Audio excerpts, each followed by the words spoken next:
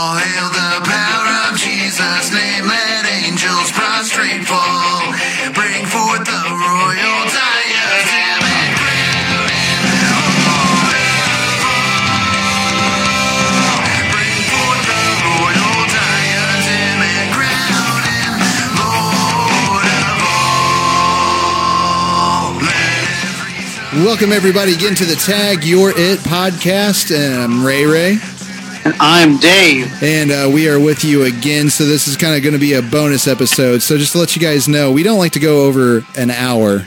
We definitely could, and we can do that, but we like to have like nicely neat chunks, roughly, give or take an hour, a little bit over, a little bit less, unless if it's a debate or something like that. And so we like to keep things, an hour a week. We don't want to take up too much room in your life and things, but we do thank you for including us in your life, and the people that we know that that you guys listen to us. We like being in your lives too, that we know you, and take what we do here on the podcast and just kind of discuss issues in real life, either in the barbershop or at church, wherever we end up meeting and just talking over things. Thank you for that. Thank you for your support and just including us in your lives in whatever way that we are included in your lives. We like being a part of it as brothers and sisters in Christ. But anyway, we went through the articles on the last one, and that took us about an hour and 7 minutes. So we wanted to split this up, and this gives us something to definitely upload, and just keep a constant upload going once a week. As you guys have gotten used to, especially sometimes we'd like to do twice a week. Those are fun too, whenever we're able to do that. So Dave, you excited about some memes? Oh man, ready to get into some meme theology. It should be a fun and eventful program where we get to deal with what seems to be a very used and even useful tool for expressing oneself. Just from a rhetorical standpoint, memes demonstrate a few different things that I think are really important. They're a quick statement, right, that assumes a lot of things and also takes for granted a lot of things. Yeah. It's a one-sided piece of communication, right? And often we'll look at them, laugh, and not really think too much about them. Majority of the time, they seem to be humorous, right? I don't really know the full history of memes. What an interesting paper for us to write next year about meme theology from a researcher, rhetorical standpoint, and likewise, just from an apologetic standpoint, why it's important that we actually deal with the cultural tool, cultural phenomenon, or rhetorical artifact that is meme theology, right? Because memes do make theological statements, and particularly we're going to look at a few that actually do that. Now, one is not really a classic meme, but it certainly acts as a meme in that it is a picture with a brief textual statement in it, and it's a one-sided piece. They're often to be seen in a kind of a quirky standpoint, and oftentimes they're supposed to be a quick quib, right, that what makes a one-sided drop the mic type of argument, and that's why it's important for us to actually deal with them and think about what the full total theological statement that's being made actually is, and I'm glad that we take time to do that. Yeah, and I mean, the way the culture is now, a meme might be the only way to get just one little stone in somebody's shoe.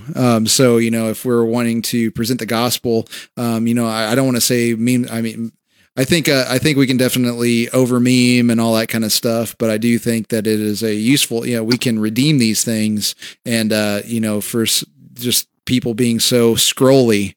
I think that's the issue with memes is since they're just scrolling, maybe you could actually have a meme that, because the gospel can be said in just a few words. He became sin who knew no sin, so that we could become the righteousness of God. That's memeable. So, whenever people are just like scrolling through Instagram or Facebook or whatever they're doing, they're just scrolling up and down. Maybe somebody in the moment where they're just bored and they're zoned out, maybe a meme with the gospel on it could be the one thing that makes somebody think, but that's giving God the results. But if you're going to meme, like I said, we should think before we meme and all that kind of stuff. We shouldn't just be willy-nilly sharing anything. I understand that there's a context to it, and sharing something funny, it's not necessarily horrible, but, especially whenever it's theological in nature, it should you should be sharing things that are consistent, and you should think about the consistency even of 5 words to a full message of the gospel. And so, we should think and make sure that, again, we've like discussed, Jesus dropped the charges, right? And it's like, no, Jesus didn't drop the charges, and people are going to cling to something like that, but that's not going to be the true that actually isn't the true gospel.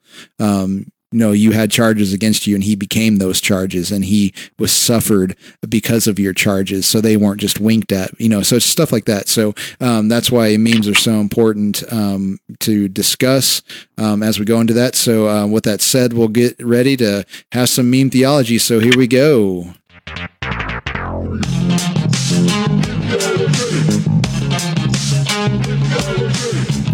All right, we are in the Meme Theology studio, and again, Dave is on the phone, so he didn't get the awesome, cool pump-up music going into. I'm sorry about that, Dave. That's what it sounds okay. like. I'm You can all play it in your right head. to not get it. It's all right. I'll live.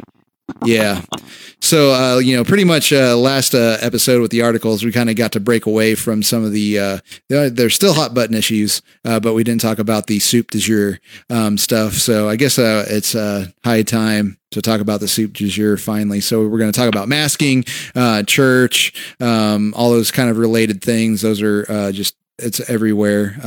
Sort of tired of talking about it, but it is what it is. It needs to be talked about, and especially whenever there are horrible things that are exhibiting not the gospel, are exhibiting untruth, and why are there articles that we went through last time that Americans believe in a works-based issue and not the gospel itself. It's because we put memes up, or we make signs in this case, that do not reflect the truth of the gospel. You might be being silly. You might be you might think it's a joke. But again, what you write is what people see, especially in this case. So this first meme, it's a meme. It's just a picture of, for the podcast guys that can't see anything, it's a sign.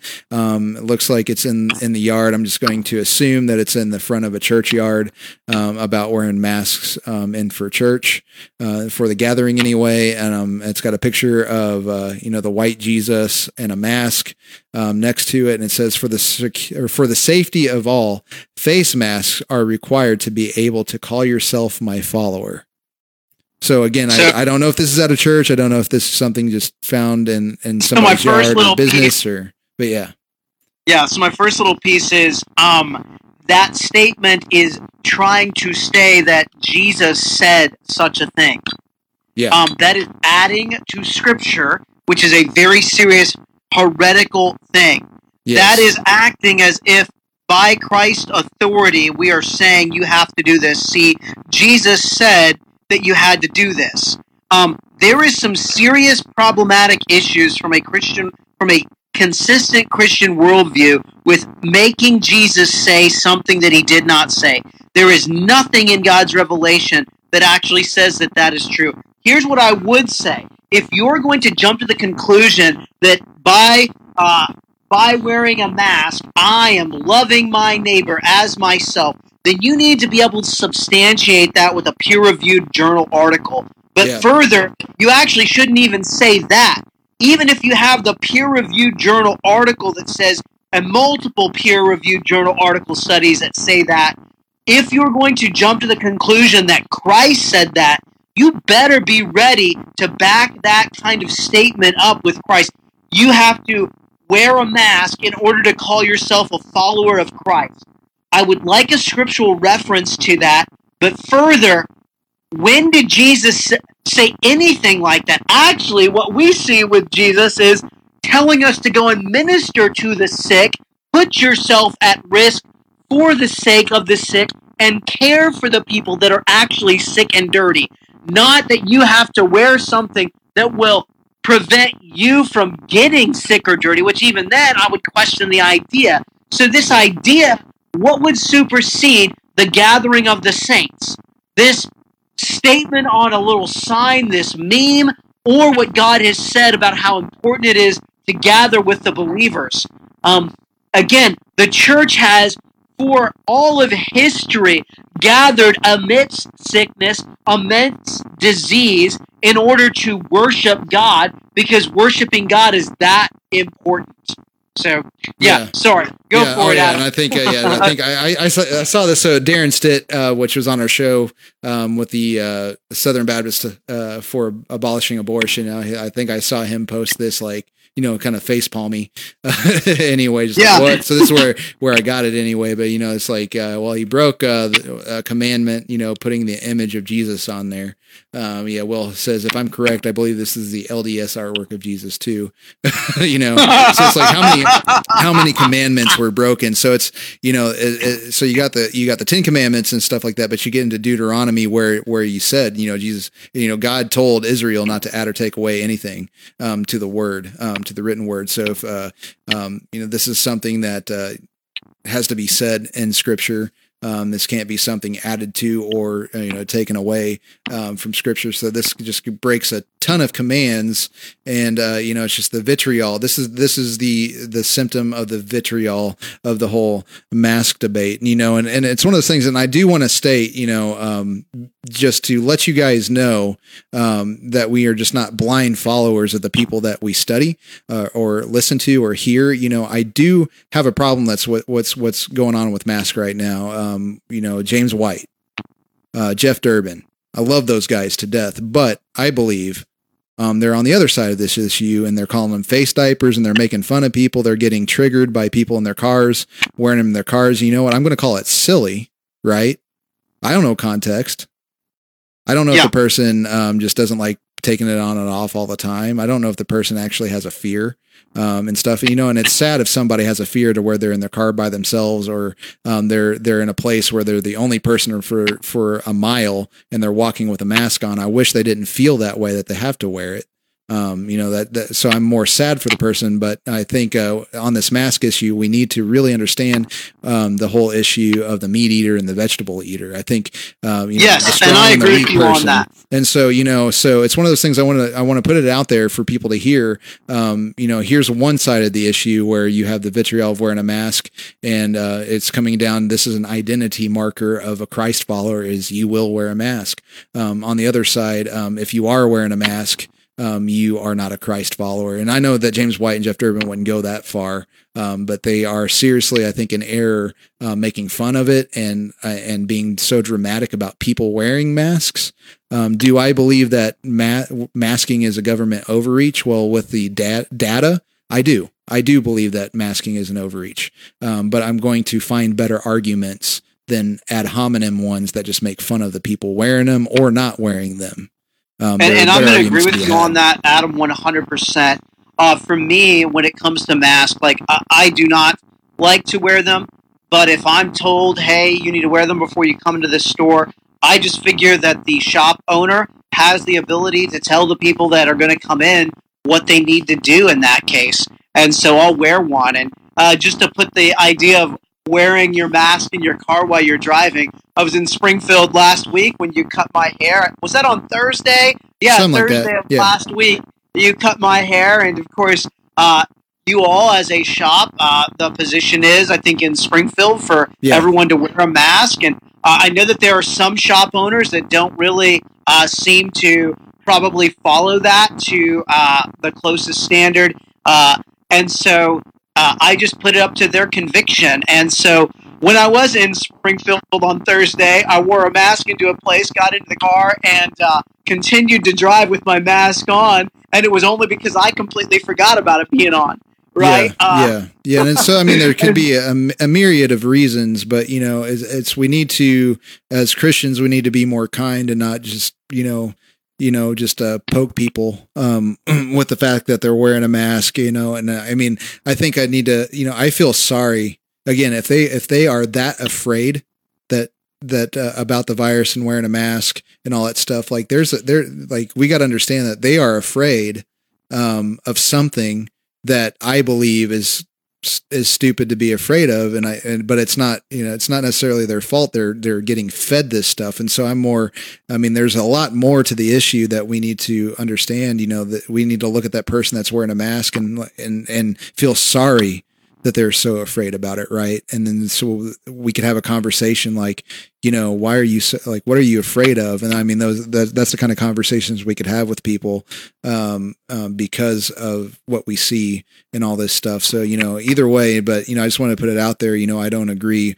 with making fun of people that wear a mask and all that kind of stuff, even though at the same time I do agree with the government overreach, that I agree that the data doesn't support the government making us do this. But at the same time, we live in a world of where sin happens, where we're finite creatures. And there's just a certain element of absurdity we have to maintain and embrace and live with, just kind of like, you can take John MacArthur as the idea. At the very beginning of all this stuff, they didn't meet. I'm sure he had no problem with wearing masks and stuff like that.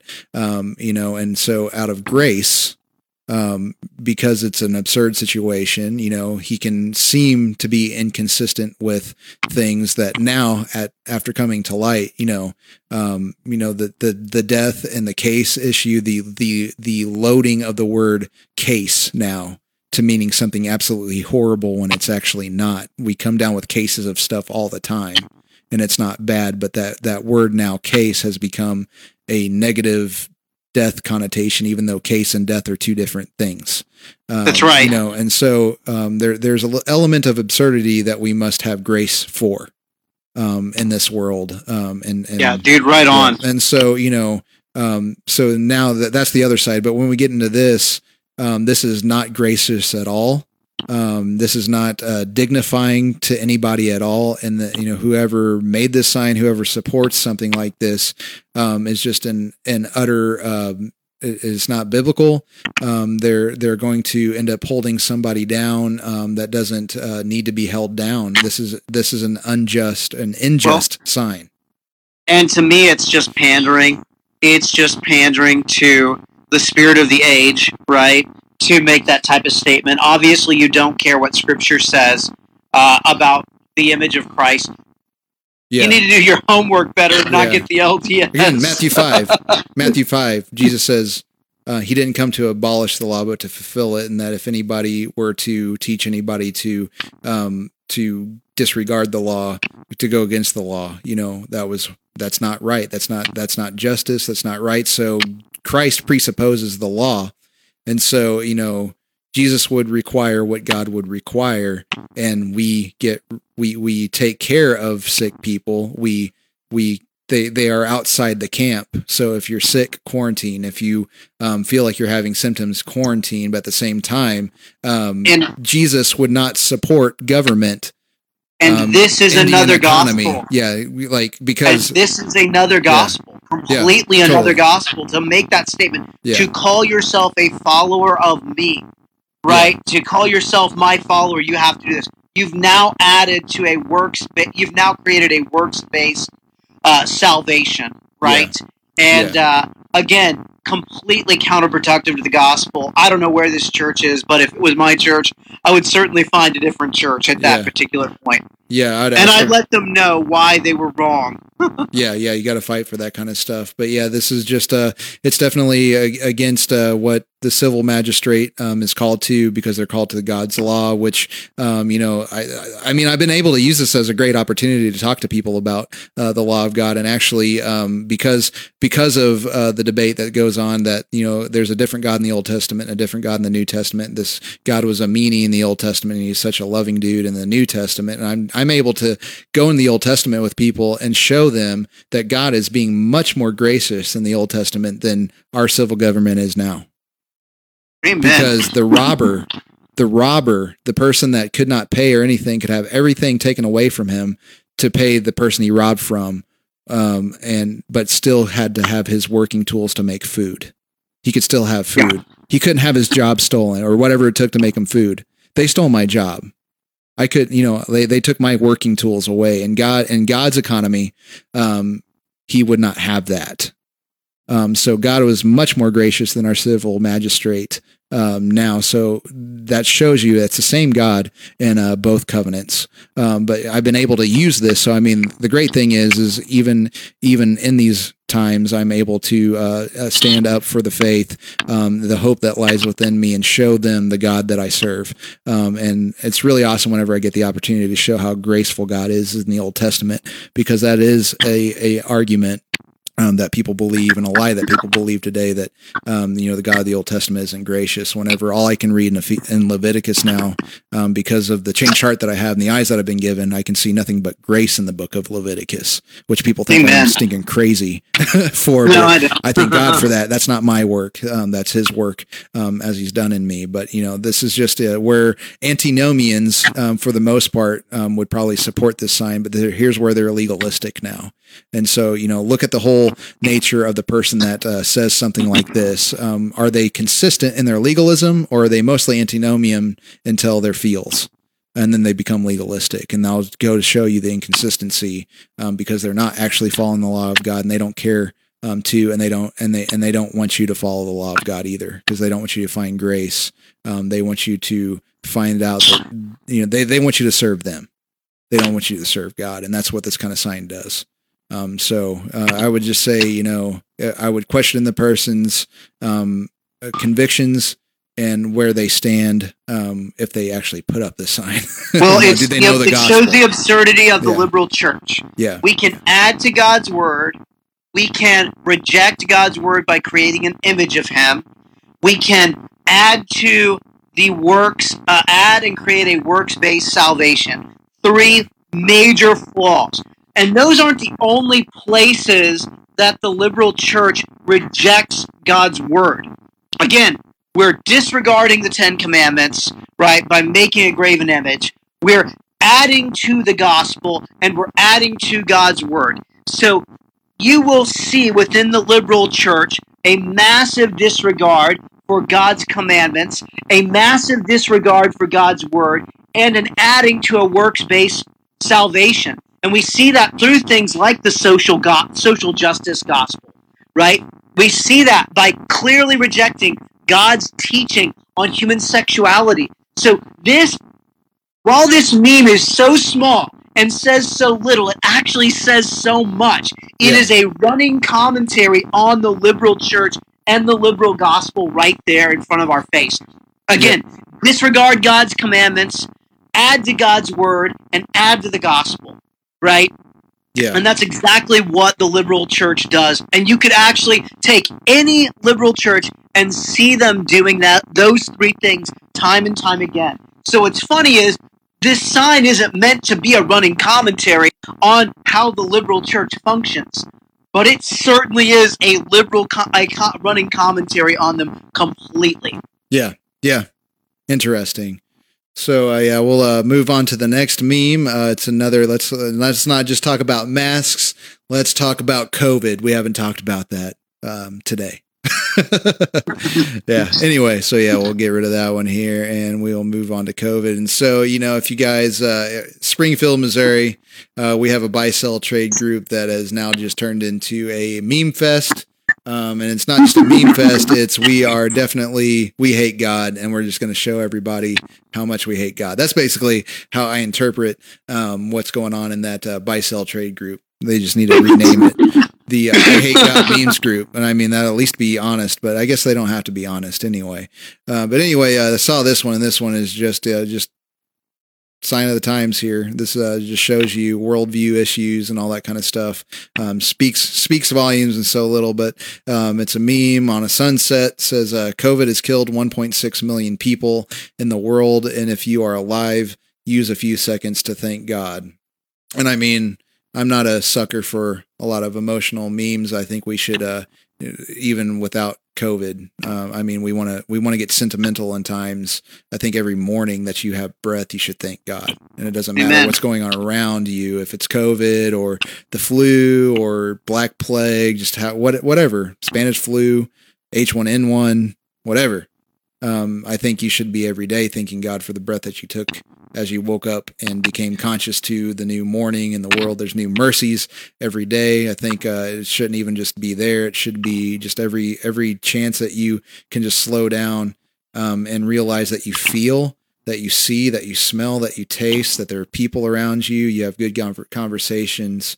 I think you should thank God for being alive and conscious of his creation. Even though it's fallen, there is still goodness in it that you can see because it's reflecting God's glory. But we're going to get sentimental, and then so somebody gets sentimental, and then somebody does the antithesis to that and says in a very sarcastic way on the bottom underneath that says, thanks God, thanks for killing 1.6 million people. It just goes to show you the mind of the sinner. Well, the reality is those same people will actually celebrate that millions of babies are killed in the womb every year, right? Those same people will be more than happy, right, to allow and not even speak against Islamic nations where Christians are murdered every year, or China, which not only murders Christians, but murders gays and trans people all the time. They won't say anything about those folks. In fact, they'll praise those folks for their communist regime. But when it comes to something like this that has maybe impacted them a little bit, then they want to get mad at God. But the problem is they don't even have an ability to show you why life is of any value. Cosmic accidents don't have any value. Therefore, they shouldn't even be angry about that. They have no right to be angry about that.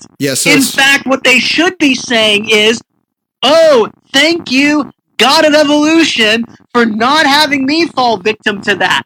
Because according to their worldview, they're just survivors. And those who didn't, well, it's survival of the fittest, and they were weaker and unfit. Therefore, according to their worldview, they should be more than happy that those unfit people aren't able to breathe. But they can't even be consistent with their own worldview. And that's the reality of that. Yeah, the thing is whenever God is God, and it's another, I guess another little, I haven't seen a meme of it, but it's totally memeable from Frank Turek's mouth. Just another thing, just to let you know that here's I just talked about, guys that I love so much and agree with so much, where I disagree with them. And here's a guy that I disagree with so much, but here's where I agree with them, is whenever God acts as God, is what Frank Turek says, when God acts as God, you hate it. That's right. God can't act like God. And the thing is, even though Frank Turek, his theology can't support this statement, I don't have to be embarrassed by the fact that I can say, and with John Piper, guess what? Or God ordained COVID.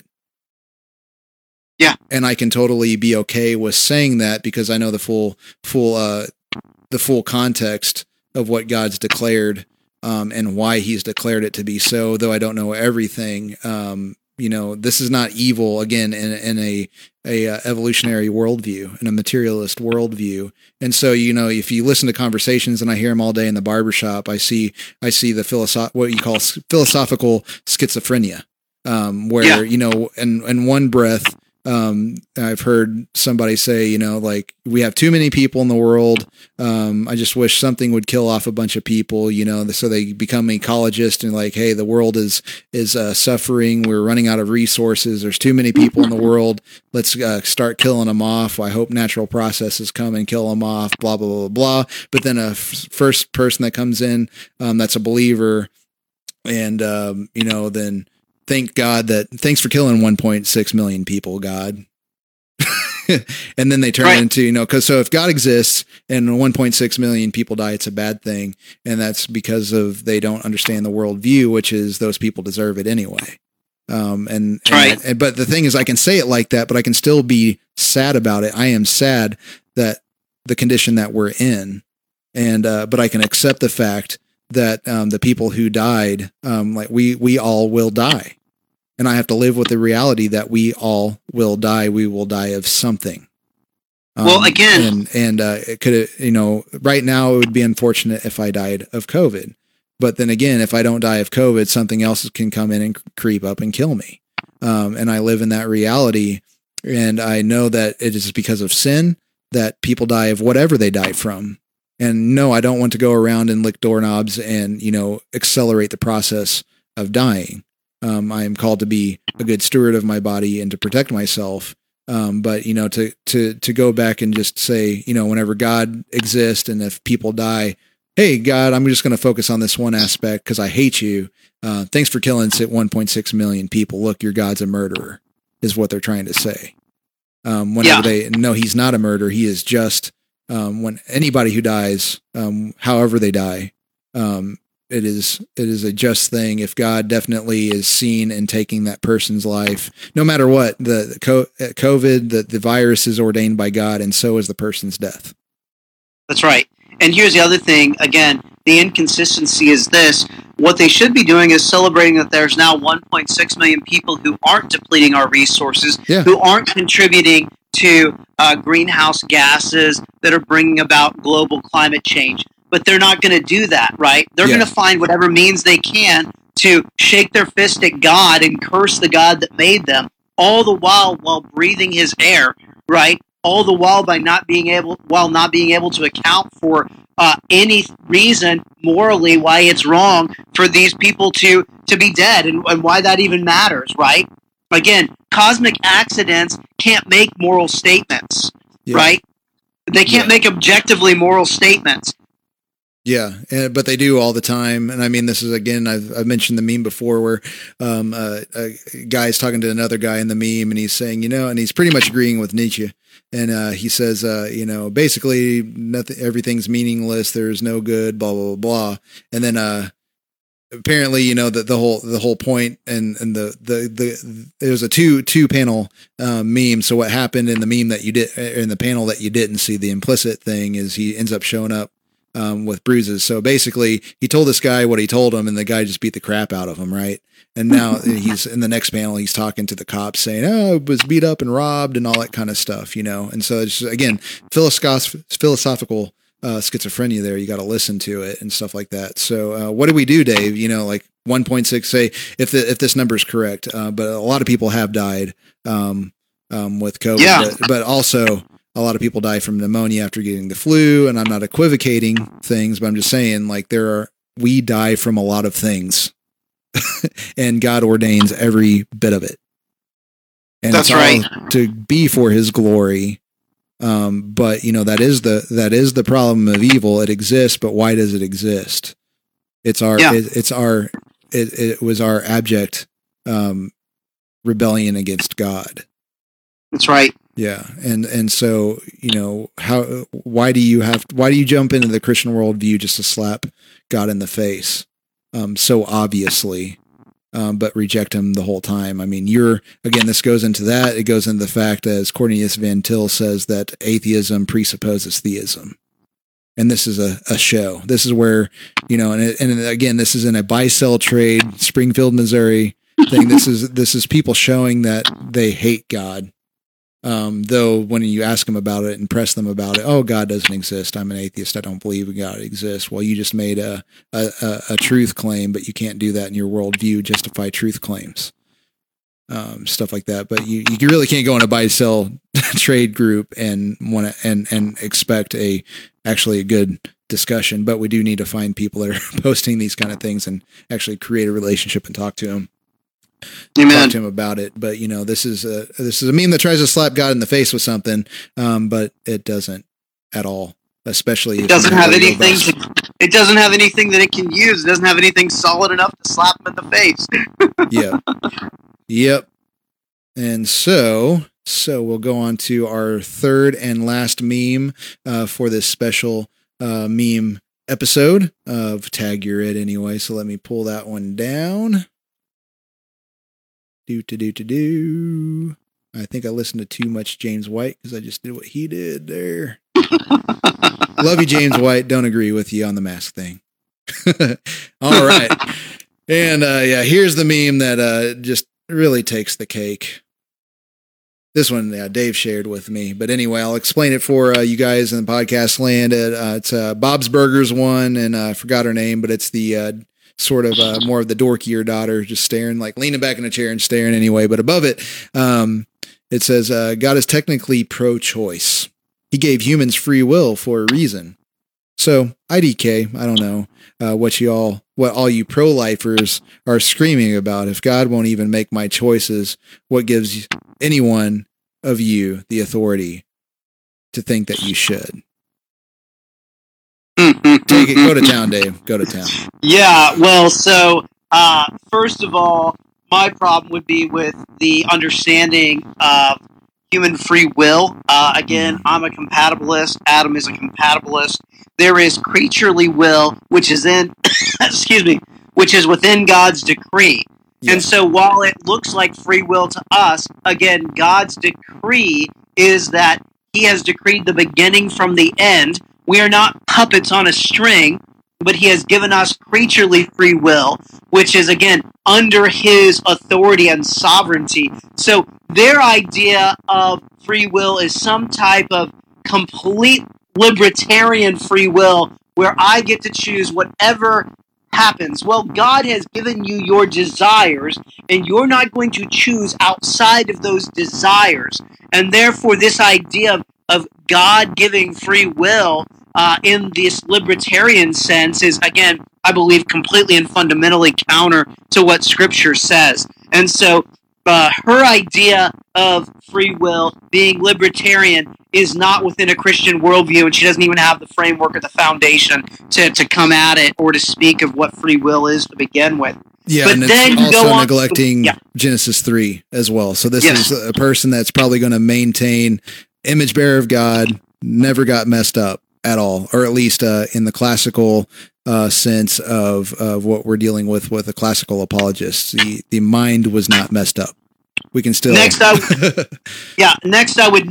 would state that pro-lifers aren't the ones screaming. Yeah. You have a real issue there and a categorical error that you've made. It's not pro-lifers. Pro-lifers want to see not the abolition of abortion, but they want to see abortion step by step as a procedure, slowly and incrementally, and they're incrementalists, right? Yeah. They want to see it slowly and incrementally brought down to some point of still being legal, right? But the government should be in charge of making it legal and should be the arbitrators of what is legal and what is illegal. So you don't have any pro-lifers screaming. You have abolitionists saying, no, it is murder. And we have a standard to uphold, which is what Scripture tells us. And it says very clearly in Scripture that human beings are formed within the womb by God. They are image bearers, and to kill them is murder itself, according to God's word. And therefore, we should be following what God has said and standing at the gates of death and speaking and being a voice for those who cannot speak for themselves. And so those are the ones that are screaming. It's not the pro-lifers that are screaming. It's the individuals, right, that are saying we must abolish abortion and we must make it illegal because those who are being put to death can't speak for themselves. Yeah. Yeah. So, the pro-lifers are actually probably their best friends right now. Yeah. I would agree with you on that. Yeah. So, this is just will worship and all that kind of stuff that you see. But, to say that God won't make my choices, though he doesn't make our choices, we make our choices. Okay. This is incompatibilism. We make our choices, but they will go a certain direction based on how God has decreed things from before the foundations of the world. Jesus was put to death. And Jesus going to death, like if we're talking about like some sort of butterfly effect, you go all the way back to creation, and then every choice by every person in the world that was made culminated and has some sort of force in the fact that Jesus went to the cross. So throughout all those generations, all that stuff that went on, all those choices made, God decreed from before creation that he would send his son to die. And the choices of Pilate and the choices of Judas, the choices of the leadership of Israel, all those were from the beginning of the world to happen to send Christ to the cross. Yeah, So, speak out on behalf of the so voiceless does God and the make rights of all who are vulnerable. Speak out in order to judge with righteousness and defend the needy and the poor. Yeah. Those are the abolitionists who are doing that. It's not the pro-lifers. Yeah, and so I mean, a postmodernist thing to do is to decontextualize truth. So, if you're speaking from a free will with a definition that's decontextualized, that's your problem. Free will has a context, and like I said, like if you're a London Baptist confessor, we do have what free will is, what we believe about creaturely free will versus God's will, and I know that puts us in a category of people that I know some people that we've hung out with would probably not like us for this, a creaturely free will. But, we do have it, but it is, it's not material. It's not like material determinism on the materialist side of things, but we actually, material determinists can't even make sense of free will anyway. So, pro-choicers are, being pro-choice, I understand that not everybody who is pro-choice is either consciously materialist determinist or at least evolutionary. I know that there's some people that inconsistently hold to Christianity and the okay for abortion. So I'm not going to just generalize, but for the most part, pro-choice position comes from a materialist position that can't even make sense of will in the first place. So why can't we beat you down for something we don't like you doing? Again, we're commanded in Proverbs 31, verses 8 and verses 9, to open our mouth for the mute, it says in the ESV, and for the rights of those who are destitute. Yeah. Why do we want to call people to stop killing babies? Because God has commanded us. His word tells us to be a voice for the voiceless. And so we do have the right to say what is sin. When we see our brother in sin, we're supposed to bring it to them. When we see anyone in sin, we're supposed to proclaim the gospel to them. And rarely have I ever seen an abolitionist not also present their plea without bringing the gospel right beside it. And so, this is just absurd, and again demonstrates a massive misunderstanding of the Bible, and it demonstrates that the atheist is not a consistent theologian ever. Yeah. And their critique of Christianity is never biblically consistent because they're ignorant of Scripture. Yeah. And so what gives anyone authority to speak on this and to govern and to want to say make a law that would say law of the land against abortion and stuff like that, or just having the authority to say choice, to make your choice for you. Well, I'd say this person's pretty darn happy that somebody else has made the choice to make a law against murder in general. Mm-hmm. It's just you're not, in an abortion sense, it's not recognized as the unjustified taking of life of a human being. That has inherent rights given to them being an image bearer of God. So what gives anyone, the thing is, and this is something again that comes up in conversation. Who are you? And I'm like, I don't have authority. I am not speaking from authority. I'm appealing to authority, but I'm not the authority, and I'm not making an autonomous claim. I'm making a derivative claim. I'm speaking for God. I'm an ambassador, as if he's making his appeal through me. I am not the one to appeal to. And so whenever I make my claims, hopefully I'm making studied claims of the word, so that whenever I say something is as if God said it. Because it's his word, and that I haven't colored it or anything with me, but that it is pure word of God. So, what gives me the authority to seek, to go up to the civil magistrate on an injustice issue is the fact that, they are ministers of God. The scripture calls them a minister of God to wield the sword against the evildoer and to reward those who do good. But all that requires a standard, and I use the same standard. Well, if it's the scripture that tells me that they are ministers of God to wield the sword against good and evil, then good and evil is also defined in the same way by the word of God. by the standards of God. I have one consistent, coherent standard to be able to mess with all of that. I'm not having to jump ship anywhere, and all that. So I don't. Again, this is a false idea that I'm an authority in and of myself when I'm not. So I don't think I'm authority, but I can say that we should not murder people, and I'm sure that there would be an agreement there. We shouldn't murder people, but then what is the definition of people? Again, if you are a materialist, you don't have a definition of people past particles. Well, and here's the issue. Yeah, and here's the issue. So many on the pro-choice side have such a short-sighted view of history. I finished up Mark Noll's book, The Civil War as a Theological Controversy.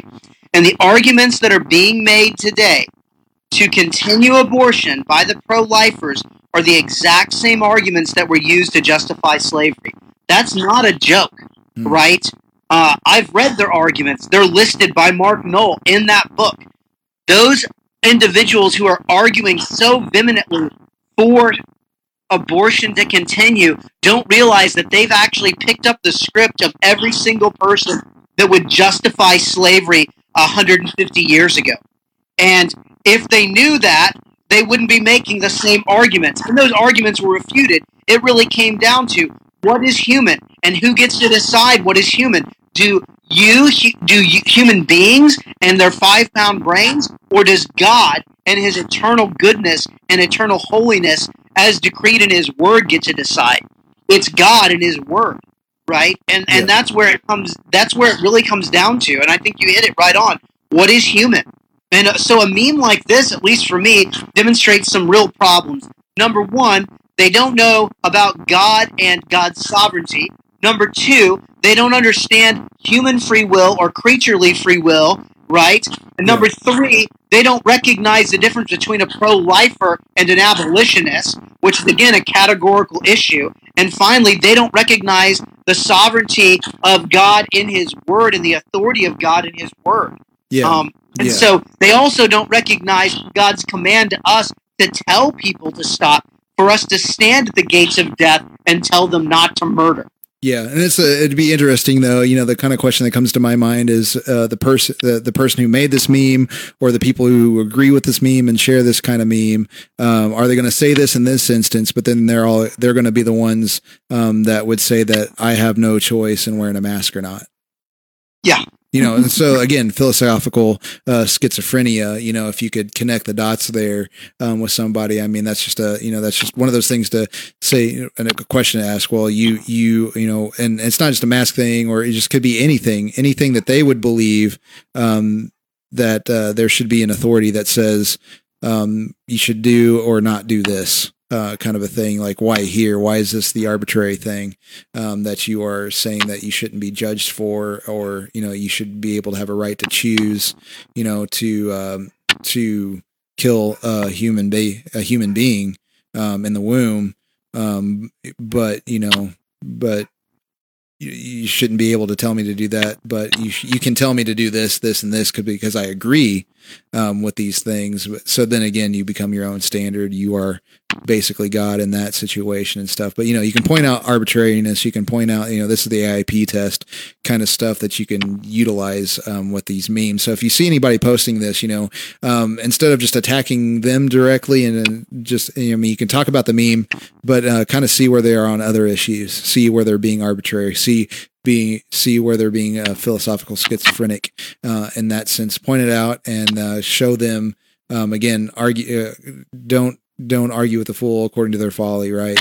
Lest you be like them, but argue with them to make them not wise in their own eyes. Proverbs 26:4-5 our little as presuppositionalist as covenantalist our approach whenever we do defend the truth and argue worldviews and all that kind of stuff. You can definitely do that whenever you see memes like this. But yeah, this is just totally abject, just a slap in the face kind of meme that's just totally absurd.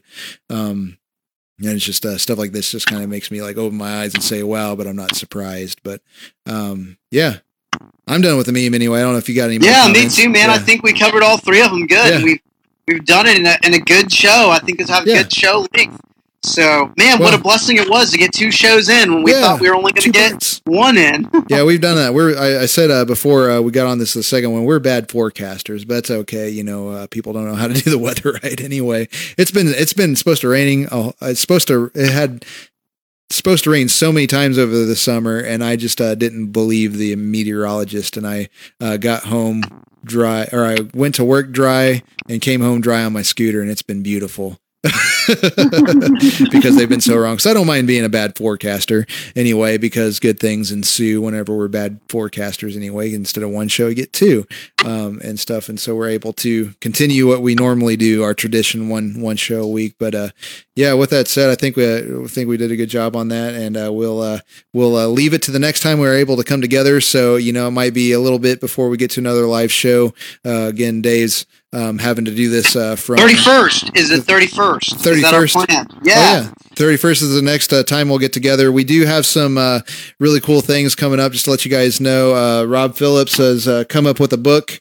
I think we might have talked about it before, but if we didn't, I got it right here. But he's got a book that he wrote this year. And so, you know, the past couple of years we got together, and Dave and I went up to Jefferson City to the Missouri Baptist Convention building to do a show from his office. But we just had, with everything going on, plus Dave's surgery, just there's so much, we didn't get to make it a 3-year in a row. You know, once we done it 3 years, considered tradition.